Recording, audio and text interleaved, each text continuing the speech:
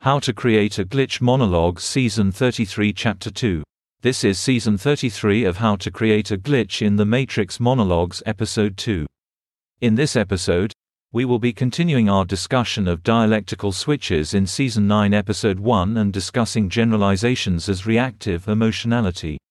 In Episode 1 of Season 9, we talked about how reality is imbued with dialectical switches. These switches are arranged, in a dualistic sense, through our interactions with the objects of consciousness and our own inhibition. Accordingly, it is possible to say that subject-object relations, the relationship between the tonic and dominant, and one's own inhibitory action can be understood to operate through these dialectical switches. Specifically, with regards to inhibition, if the impulse is A, then the dialectical impulse, the inhibitory impulse, is not A.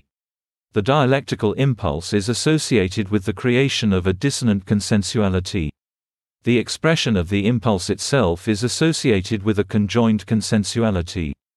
Now, with regards to decision-making, it is possible to say that if A is the selected choice out of a set of options, then not A is the dissonant consensuality associated with all other options of the set.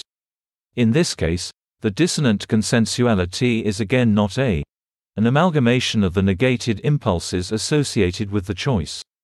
And again, A is the selected option, a conjoined consensuality. In acting pursuant to a choice, the impulse A expressed generates a dialectical reaction in the environment, being not A as well.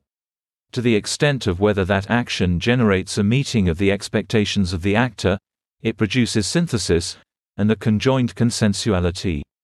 All of this is to say that there are dialectical relationships between action and reaction, action and inhibition, and subject-object relationships, as set out in the last episode. Now, generalizations are generally reactive thoughts pursuant to a perception of the other. They descend from the decontextual to the contextual, circumscribing the ability of the other to enter the consensuality of the observing actor. They are judgments, which limit our intersection, or the ability of the other to participate fully in our consensuality. That is, they are thoughts which represent some contingency of action, some abdication of subjecthood to another, pursuant to what I called indirect ground. They are similar in one respect to decontextual thoughts, in that they both generate desynchronization of two participants' actions. The root of generalization is aversion linked to repression of one's impulses, which raises the disgust sensitivities. This repression means that the true self of the other is relegated to a dissonant consensuality which may or may not be integrated. That is to say, that generalizations create dissonant consensualities for the other, whereas inhibition creates dissonant consensualities for the self. That's the end of the podcast for today. If you enjoyed it, please like, comment and subscribe.